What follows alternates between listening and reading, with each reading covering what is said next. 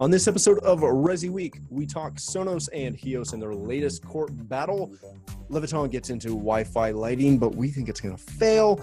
And JCPenney might be failing at this as well. They're all of a sudden into smart home technology. All this and more on this episode of ResiWeek. The network for the AV industry. What are you listening to? This is AV. This is AV Nation. This is AV Nation. This is ResiWeek, episode 59. Fail that bad. Support for AV Nation is brought to you by Chief, the global leader in commercial AV mounting solutions, and by Kramer, AV Beyond the Box. Welcome to ResiWeek. This is your weekly wrap-up of all the latest news and stories for the residential AV industry. I'm your host, Matty Scott of avnation.tv, and today I'm pleased to be joined by my good friend, my pal from Florida, who actually lives in Georgia, but you'd never know it. It's Stephen Brunner. He is the president of Pro AV Georgia. How you doing, buddy? Or Pro Audio Georgia. Sorry. Excuse your name. I'm doing great, my friend. It's an absolutely beautiful day out here in Georgia today. And then, of course, I've got my compatriot, Tim Albright. He's the founder of avnation.tv. How are you, sir? I am doing well, sir. How are you? I'm doing okay. I'm choking on insulation. I was working today. Sorry. I just pulled a chunk out of my hair. It was terrible. But what do you do? All right, let's kick this off with a fun one, or a real quick one, we'll say. This comes to us from strategy.com and our friend, I cannot talk today, our friend, Ted Green. It seems that a judge has discovered against D&M and affirms the Sonos patent. Now, if you have been following this, there has been a little bit of back and forth, some suing and countersuing from D&M to invalidate 4 key Sonos patents that are the heart of this dispute and the key to some conflicting issues between Hios and Sonos. Stephen, is this just another step in what will most likely be quite a long, ongoing battle between these two companies? Yeah, this is just your typical corporate back and forth. You've got, they both have good standing. Excuse me. So D&M is saying that Sonos is, the things that Sonos is suing them over is all basically computer automation, and you can't patent computer automation unless it does something different, which it doesn't. And Sonos is saying, yes, it does.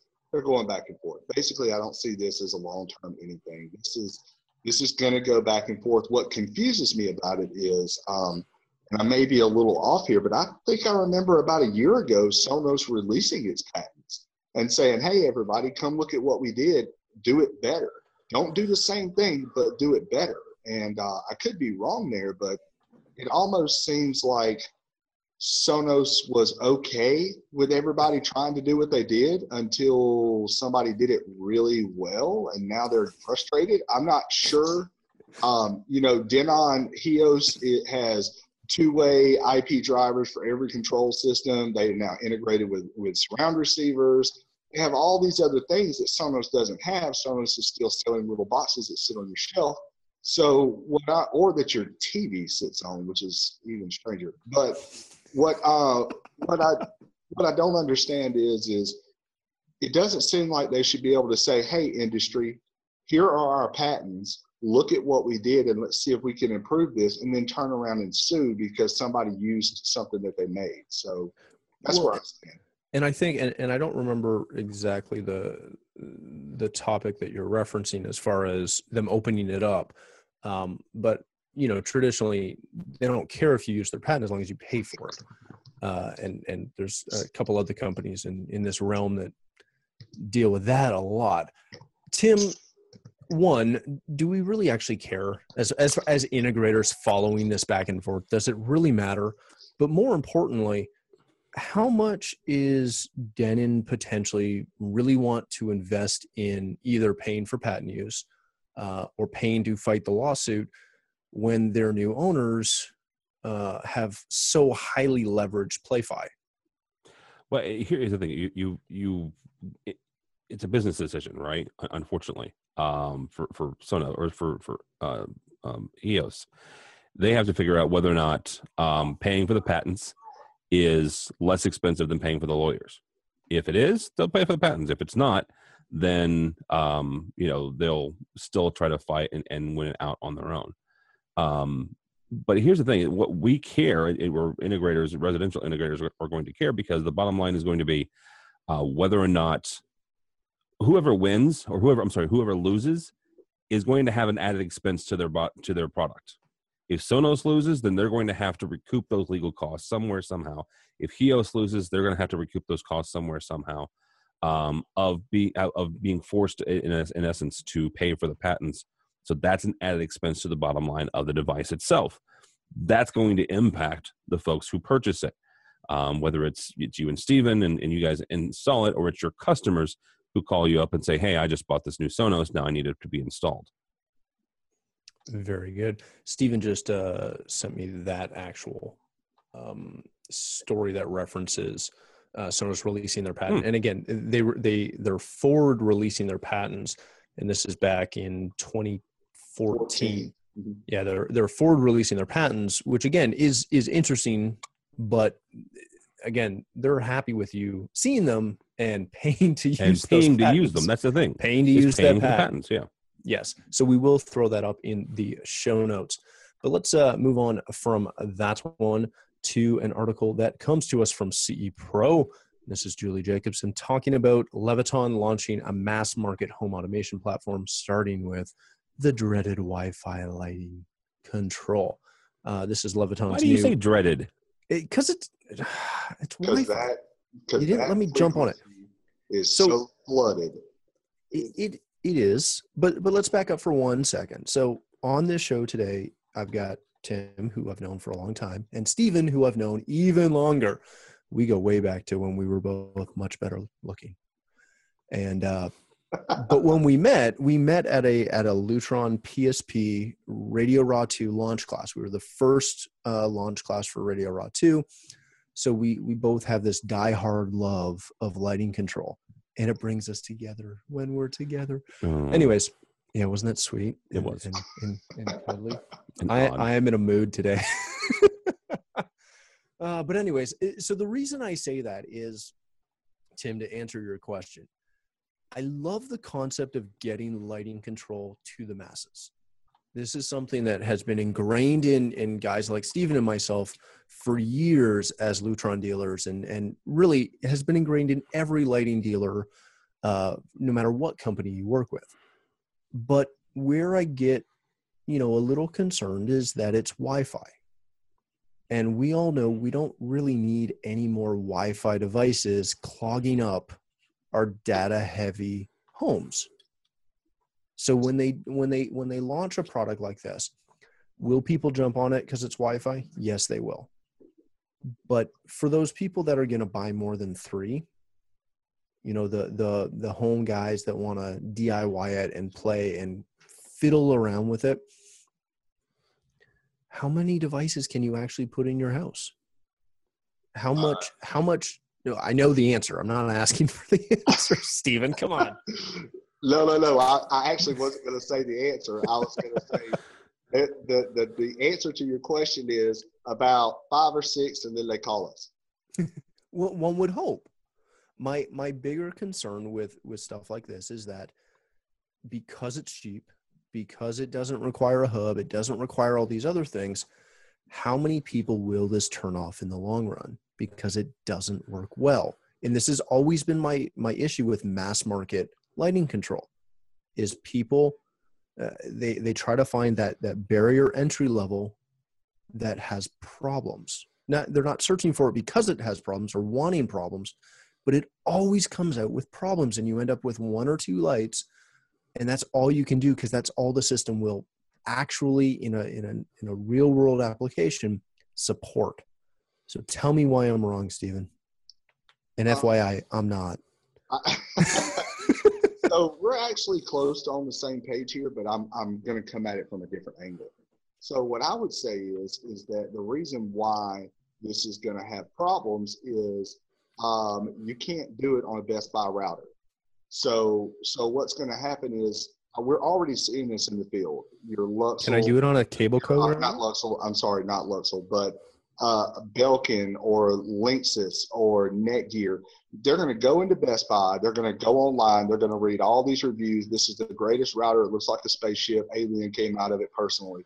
And they're going to put it in their house, and they're going to run their stuff. Now they've got 4 iPads, 7 phones, all this other stuff, and now they're going to add lighting control on top of it.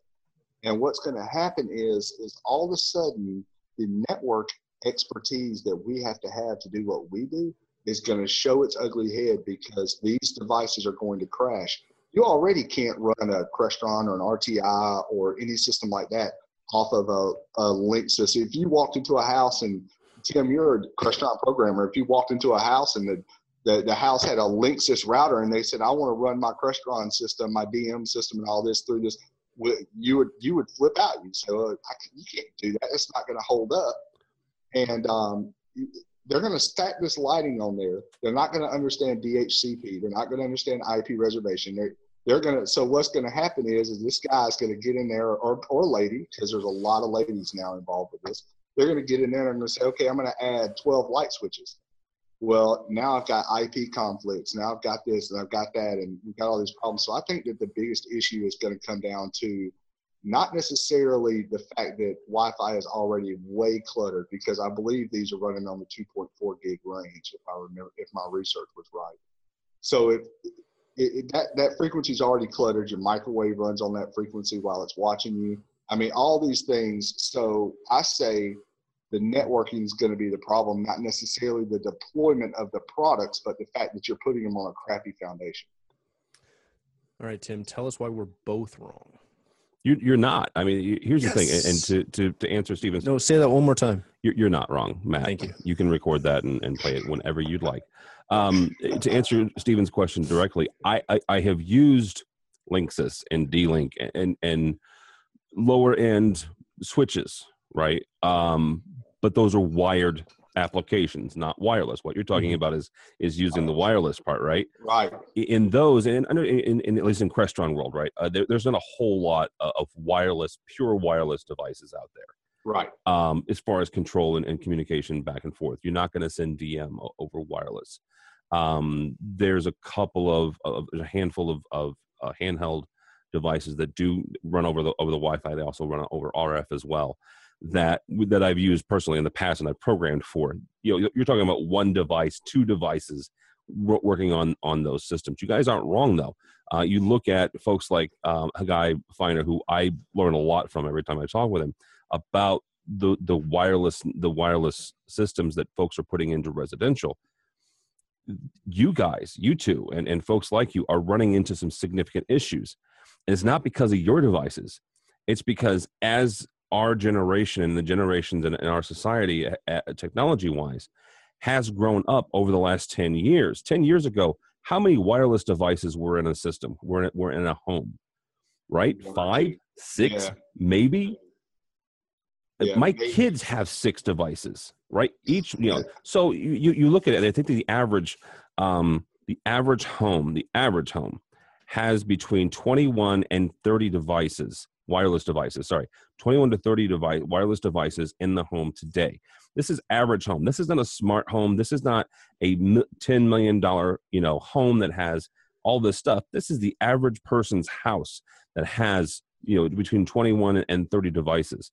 I did a scan the other day. I have 35 wireless devices connected to now I've done certain things and I have smart friends. My buddy Michael Drainer, who's an IT consultant now, he's helped me out a lot because of the number of devices. But I'm talking average. I don't have a control system at home, and I've got these 35 devices. What you said? And I'm average. I don't have a control system, dude. That's a whole other topic. That's a whole nother topic. I'm just saying, as somebody who loves this stuff and programs this stuff and does this stuff, and I don't have that, but I have all these other devices. Your folks, your clients are going to have way more than I do. So and keep in mind that you're somebody who is going to probably stay away from a lot of the goofy things that pop up. Because I know better. Because you know better. Most DIY guys, which this is going to be marketed to, they don't know better. Yeah. They're going to have Arrow Wi-Fi cameras and, Ring doorbells and Apple TVs and everything else, or Roku boxes, plus all of this. They're just, it's, I don't know. I view it as something that's going to fail. Well, here's the kicker too, is the Wi-Fi traffic.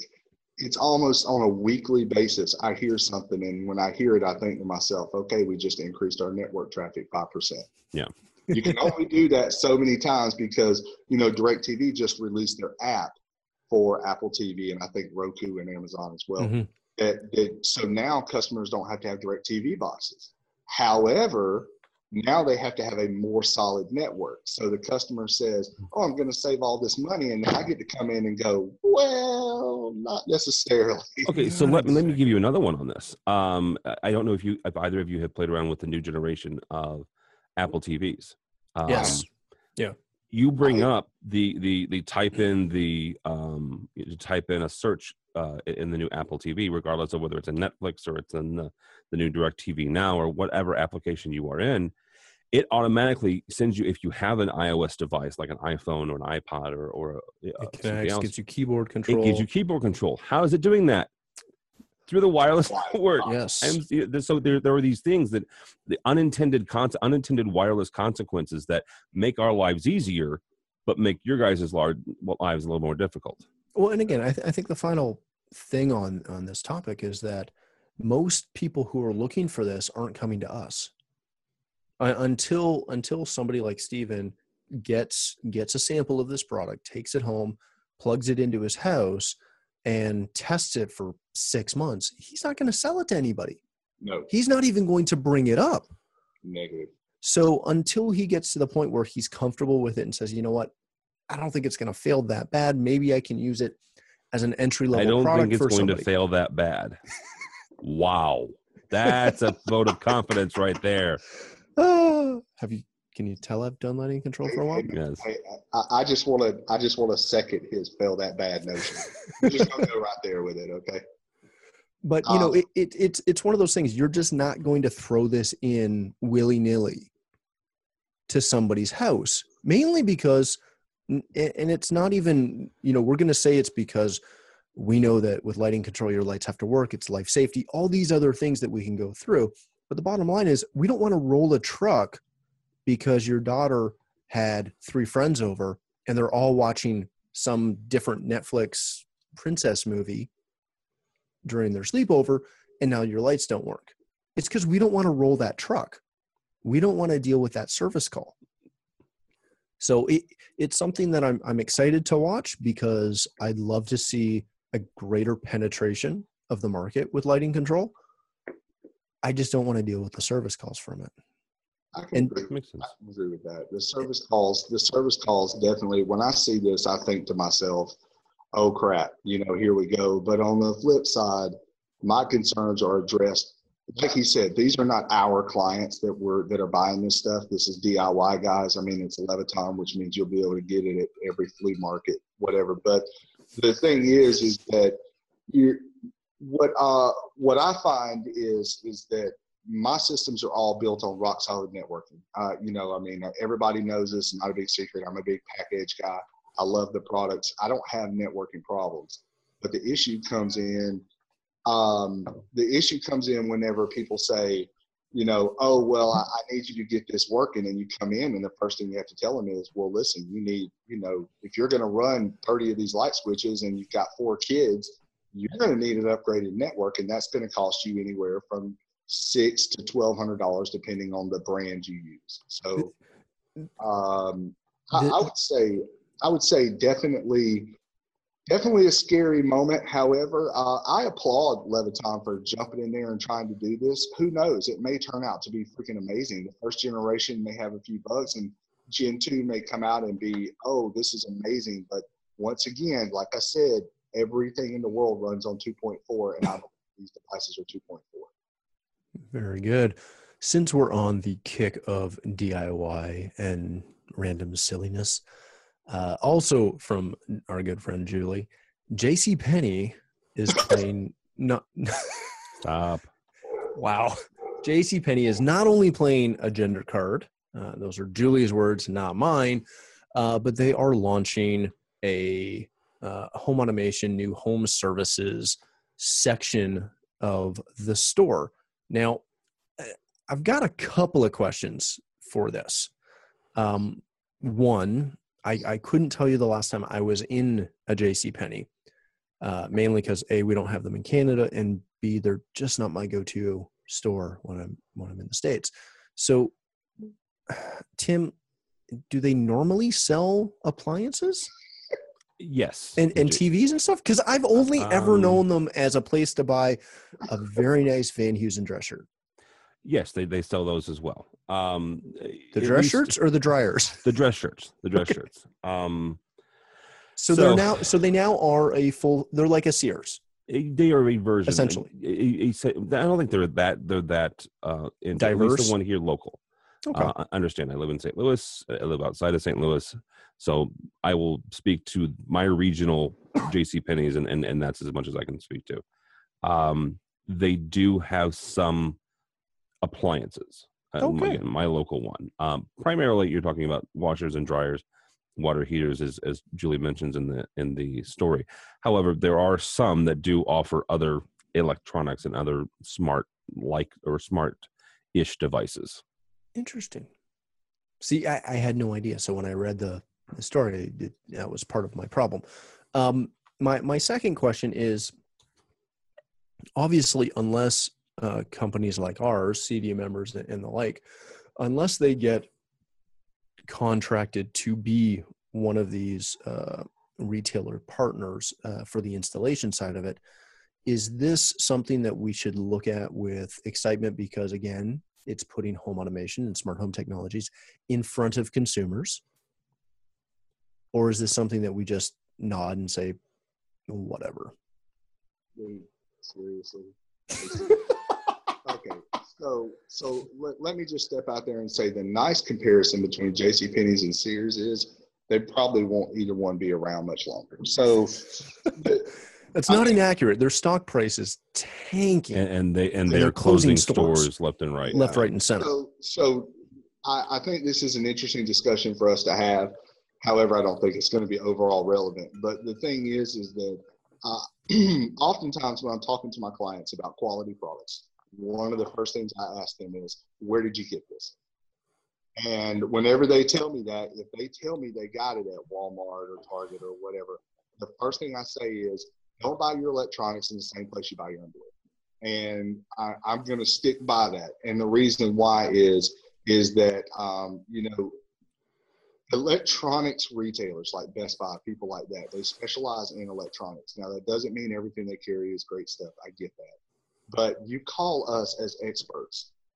We come in, we do electronics. That's what we do. If you need fashion advice, you probably don't want to talk to me. So the thing I can second that. Yeah, exactly. And back when Matt had hair, his hair was always really nice too. Hey, I've got it. It's just back. That's cold, man. That's ice. Reflection there. But no, seriously, do I think it's good? No, I think it's freaking terrible. And the reason why I think it's terrible is for every ounce of industry exposure automation gets, we get a pound of race to the bottom pricing. So, okay, so I'm going to take the opposite side of that. I think it's actually a good thing. And I equate the JCPenney to the Amazon integration of integrators. I guess is the best way to put that. Where if you buy a TV or you buy a TV on Amazon, they have a system now that will say, "Hey, do you need a mount, and do you need somebody to mount it for you?" So that is, it's getting folks where they live, and some of it's big data, and some of it's just Amazon being really good at what they do, which is, tacking on other services and other products to something you've already purchased. Same thing kind of here is, I would actually argue that anything to get the smart home and the smart devices in front of average consumers, I think is a good thing. Getting them used to it, getting them acclimated to the idea of having these devices and having them integrated into the home, I think is a good idea. Yes, Stephen, there's some part of that that's going to be a race to the bottom. But I would also argue that if you're selling the boxes, and this is not my words, this is not my smartness. This is lots of people over the last few years saying this. If you're still selling boxes and still making money off of boxes at this day and age, you're probably doing something wrong. You need to sell your services, and you do a really good job of explaining to your clients, look, I'm your expert, right? I'm your digital expert. Our buddy Rich Fregosa refers to himself as a digital concierge, right? It's not the box that you're selling. It's you. It's your smarts. And so you're right. These folks are going to get these things in their home and go, holy crap, what do I do with this? Or, break their network or not be able to integrate it. And then that's where you get to step up as the expert, as the person who's been doing this forever and a day, and bada boom, bada bing, you can get them set up and on their way with, not, you may not have made, your 3 or 10 points on your box, but you made a whole lot more margin on your smarts. Goes back to what Mitch Klein told us at CEDIA. There's the new thing going on where he, and I don't know if he coined it or not. He may have bought it from somebody else, but you have DIY and you have do it for me. And now you have this do it with me, where the do it with me is, me as the consumer, I'm going to get something that I think I can do, find out I can't, and I call you guys. I don't disagree with that. I think my biggest concern is that you have companies that are putting in tons of research and tons of money in research and development. And those companies would normally sell to a percentage of these people that are going to DIY. Not a huge percentage. I get it. It may be 30, it may be 35. I think that number is pretty fair. But those companies are now going to lose those sales, which is money that's going to come out. So we lose that research and development. I just think that and there are distribution companies in our industry that cause the commoditization of our industry. However, as everything happens and everything kind of starts going down, your research and development dollars go down. Now you start eliminating competition. You got everybody being bought by the same 2 companies. To me, I feel like it's a race to the bottom. However, I can see your side too. The exposure is nice, and yeah, they can call us, but geez, man, you know how bad it just sucks walking into a mess whenever you can normally walk in and go, hey, I'm here to make everything work well for you. Now you're walking in going, okay, don't shoot me. At least give me, like Leonard Skinner said, give me 3 steps, man. Let me at least get in the door before you start throwing daggers. I think part of that is go ahead, Matt. I think that is the hard part of where so much of this smart home technology, the IoT technology, has gone, is you either get you get customers who buy something, it works fairly well for them. They don't know it doesn't do everything it's supposed to, or something. They're happy with it, and they're never going to call us. They're never going to call a CDA member because it works for them. They're happy. Then you get the clients that are, sort of the do it with me group. They buy something, get over their head, and they try to make it work, and then call us as integrators to come in and solve that problem or make it work better. And when you walk in and they've gone this DIY route because they want to save some money, and then all of a sudden somebody like Steven walks in who can put on that Southern charm but still has to tell them, oh yeah, you bought, $500 worth of DIY stuff, and that's great. And here's your bill for $2,000 to make it all work, because it just doesn't work that well together by itself. That's always the sticking point of walking in and going, darn, man, I wanted one thing. I remember this used to happen, and Stephen, you've probably got these stories too. When the Apple TV first came out, and you'd get it, and you'd go to, somebody would buy it, you'd go in to install it, and all of a sudden the receiver didn't have an HDMI, or their TV didn't have an HDMI. Exactly. They bought a $100 little black box and then spent $1,000 to $4,000 to make that stupid $100 box work. Exactly. Because all of a sudden they needed a new receiver, new TV, new cabling. Yeah. We had one client who had a distributed component system. They wanted an Apple TV. Best, conversion on an upgrade we ever had. But That's where I see the sticking point being, because you either at that point, your customer is going to do one of two things.